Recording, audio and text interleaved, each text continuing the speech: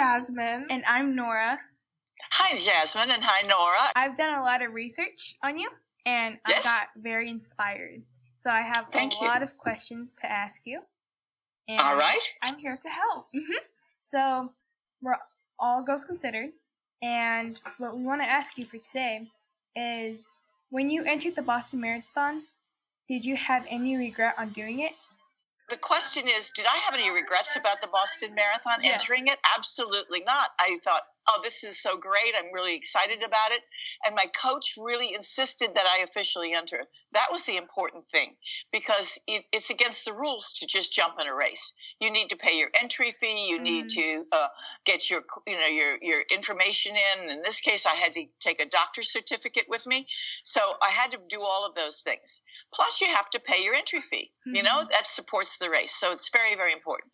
So I had no regrets about entering it at all. And even when, and I know you're going to ask me this question next about the ugly incident with the race official, even when that happened, I had no regrets, because I was so determined to finish it. And also, let's face it, I mean, the Boston Marathon was my dream. I mean, I was 20 years old. I had trained hard for it. It was my dream. I was there. Well, if you didn't have any regrets, were you nervous at all about it? I think I would have been nervous. Me too. Absolutely, sure. I think everybody is nervous before a marathon anyway. Let's face it, it's 26 miles, 385 yards, so it's a long way, and a lot of things can go wrong. And on this particular day, it was freezing cold and snowing and icing and headwind, so it was a miserable day. And I was prepared, because I was from Syracuse, New York. You know, that's the coldest place in the United States. But was I nervous about my acceptance in the race? Sure, I was nervous about that too. But when I got there, all the men said, oh, it's great that you're here. I wish my wife would run. I wish my girlfriend would run. So they were very welcoming to me. That was great. Do you still, in 2018, run in the marathons? Yes. I had an amazing year last year, you guys. Last April 2017, I ran the Boston Marathon again for my 50th anniversary. Can you imagine that? And that made me the first woman ever to run a marathon 50 years after she first ran one. Now, that's not like, doesn't make me great. It just shows you how few women ran 50 years ago. But I felt so good about that race, and it went so well that I then ran the New York City Marathon a few months later in November. So last November, 2017, I ran the New York City Marathon. And that was cool, because that was 43 years after I won it. So I was really happy about that. And then again, just a few months ago in April of this year, I ran the London Marathon. And so there are reasons for all of these events. Boston was because it was my 50th anniversary. New York, because I had won it before and I wanted to go again through the streets of New York. When I won it, it was in Central Park. The race was in the park. It was actually a harder race because there are more hills. But I wanted to run through the streets. And I'd been on the back of a motorcycle for 28 years doing the broadcast of the race, so I'd never run through the streets. And then in London, it was really important because, first of all, United Kingdom this year is celebrating 100 years of giving women the right to vote, which is before the United States is. And they were leading the suffragette movement. And so this year was the 100th anniversary. I was in shape to run it. And I'd been to London for the marathon many times as a journalist. But the most important thing is that I had organized the first ever women's marathon on the streets of London in 1980, the year before the London Marathon was founded. So our race was a test model for the London Marathon. And most people don't know that the women in 1980 were sort of a design for what became the London Marathon. But more importantly, for you guys to know, is that was the race that convinced the International Olympic Committee to put the women's marathon into the Olympic Games. We proved in that one race, we had 27 countries in 5 continents. We had our international requirement. We'd submitted medical evidence, and we had really super performances. So no longer could the International Olympic Committee say no to the women's marathon, and they voted it in for 1984, which was really huge. So I wanted to be there to celebrate. You know, you never know in your life if you're going to have another opportunity to do something. Mm-hmm. So it's very, very important to take the opportunity when you have it in hand. This is a good thing to remember. You know, if you are ready for that test, and could be either tomorrow or the day after, Mm-hmm. go tomorrow. Do it right away. And same with sports, because anything can happen. Everything can change. Look at this. This is my old bib number from the Boston Marathon. Isn't that cool? Wow. Isn't that amazing? See the corner that's torn off? That's where the official tore it off. And here it is on my shirt. See where the corner torn off here? 261. Who would ever imagine that my bib number in a race would become a nonprofit, a foundation that's around the world helping women? Mm-hmm. Well, it's because people themselves began writing to me and telling me that number made them feel fearless in the face of adversity. Mm-hmm. So 261, we decided to make a nonprofit, and we make it an organization that we reach out around the world to help girls and women to become fearless simply by putting one foot in front of the other.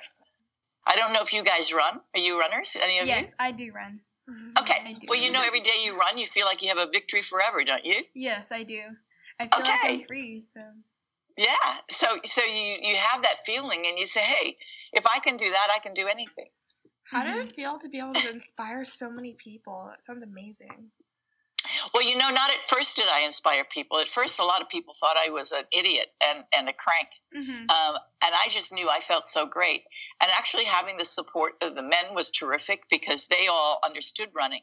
I knew other women would run if they only had an opportunity, and most women didn't have the opportunity. And this is why it's really important for you guys to remember this, is that talent's everywhere. So, you know, you don't know if you can be a nuclear physicist, right? Yes. Right? But if you have the opportunity to try, and you like the math, and you like the physics, and you like all the stuff that goes with it, you know, you can be a nuclear physicist. Why not? It's just that, you know, you just need to try and have the opportunity.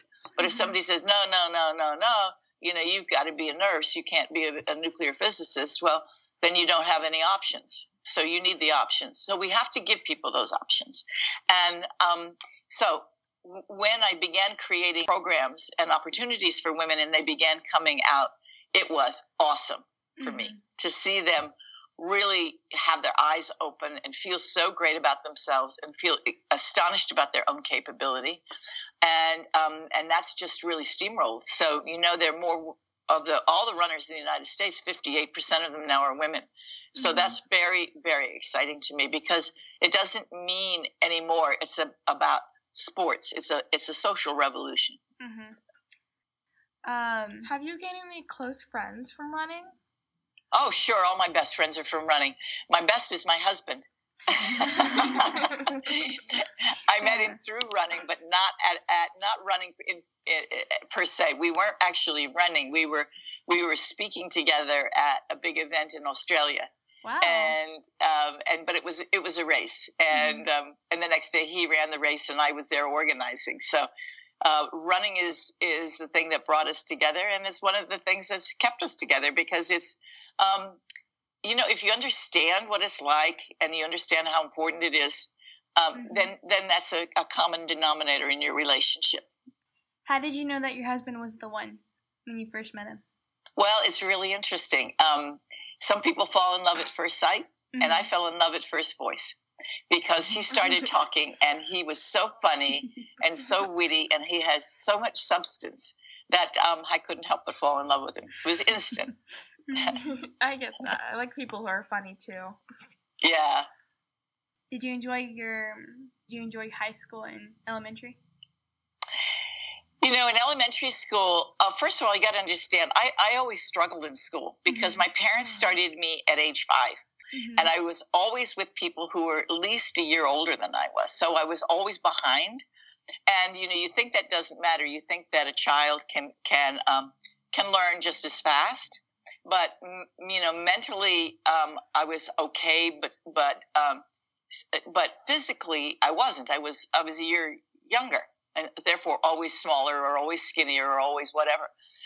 And when I went to high school, this was really critical because in my day, they didn't have middle schools. So high school was 8th grade. And in 8th grade, I was only 12 years old. So, you know, I was surrounded by kids who were 16, 17, 18 in my classes. And I mean, I just felt like out of it. But the thing that saved me was my running, because my dad had said, that I should run a mile a day. And if I ran a mile a day, I'd make the field hockey team in my high school. And I did. I was, I really believed everything my dad said. And so I ran this mile a day, and I became a pretty good runner. But what was really great is I never got tired playing field hockey, and everybody else did. So I became one of the best players, even when I was only about 13. So I felt like I had something I could really contribute, and it made me feel proud of myself. So that gave me a sense of self-esteem and the confidence I needed when I was having a tough time in algebra or trigonometry or solid geometry or calculus. All of these things, oh my God, that were just so above my head. But, I managed to get through them because running taught me another really important lesson, which was you never give up. And I was extremely persistent. So if you could hold on to one memory from your life forever, what would it be? When I was running the Boston Marathon last year at age 70, when I went to the start line, I was extremely well trained, but I was really exhausted. There had been an avalanche of media, and the pressure was enormous because no woman had ever done this. Everybody knew me, but everybody was excited and supportive of me. That's what made the difference. In 1967, except for the men in the race, most people were really, really hard on me. They didn't want a woman running. I mean, the official even attacked me in the race because I was a woman. So the whole race in 67, people on the sidelines, some were great, but a lot of them were not. And afterwards, I was treated very badly. That's okay. I was okay. I was expecting that. But in 2017, 50 years later, everybody loved me being there. And they were holding signs by their hundreds and cheering, and had mothers that are out there with their little girls saying, "Come on, Catherine's coming by. Here she comes. Oh my God." And I stopped and I hugged more kids than you can imagine. And I was cheered by so many thousands and thousands of people. I was so tired at the start of the race. I was very nervous if I was really, going to hold up. I thought maybe I would, collapse or faint or something. But actually my body got stronger and stronger and stronger and stronger. Every mile got faster and better. And pretty soon we were really cooking. And but I kept stopping for interviews. I did 8 interviews. I stopped 13 times and hugged people.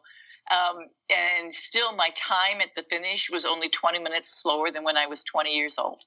So that was really amazing. And the amazing feeling of coming into the finish line, looking down at the finish line and seeing, the big jumbotron with my whole finish and hearing them announce us for, the last mile. We could hear it, and over the buildings. And to look down at the finish line and see my husband down there was a total surprise, because I thought he was still going to be working in the press room because he was working as a journalist. Okay.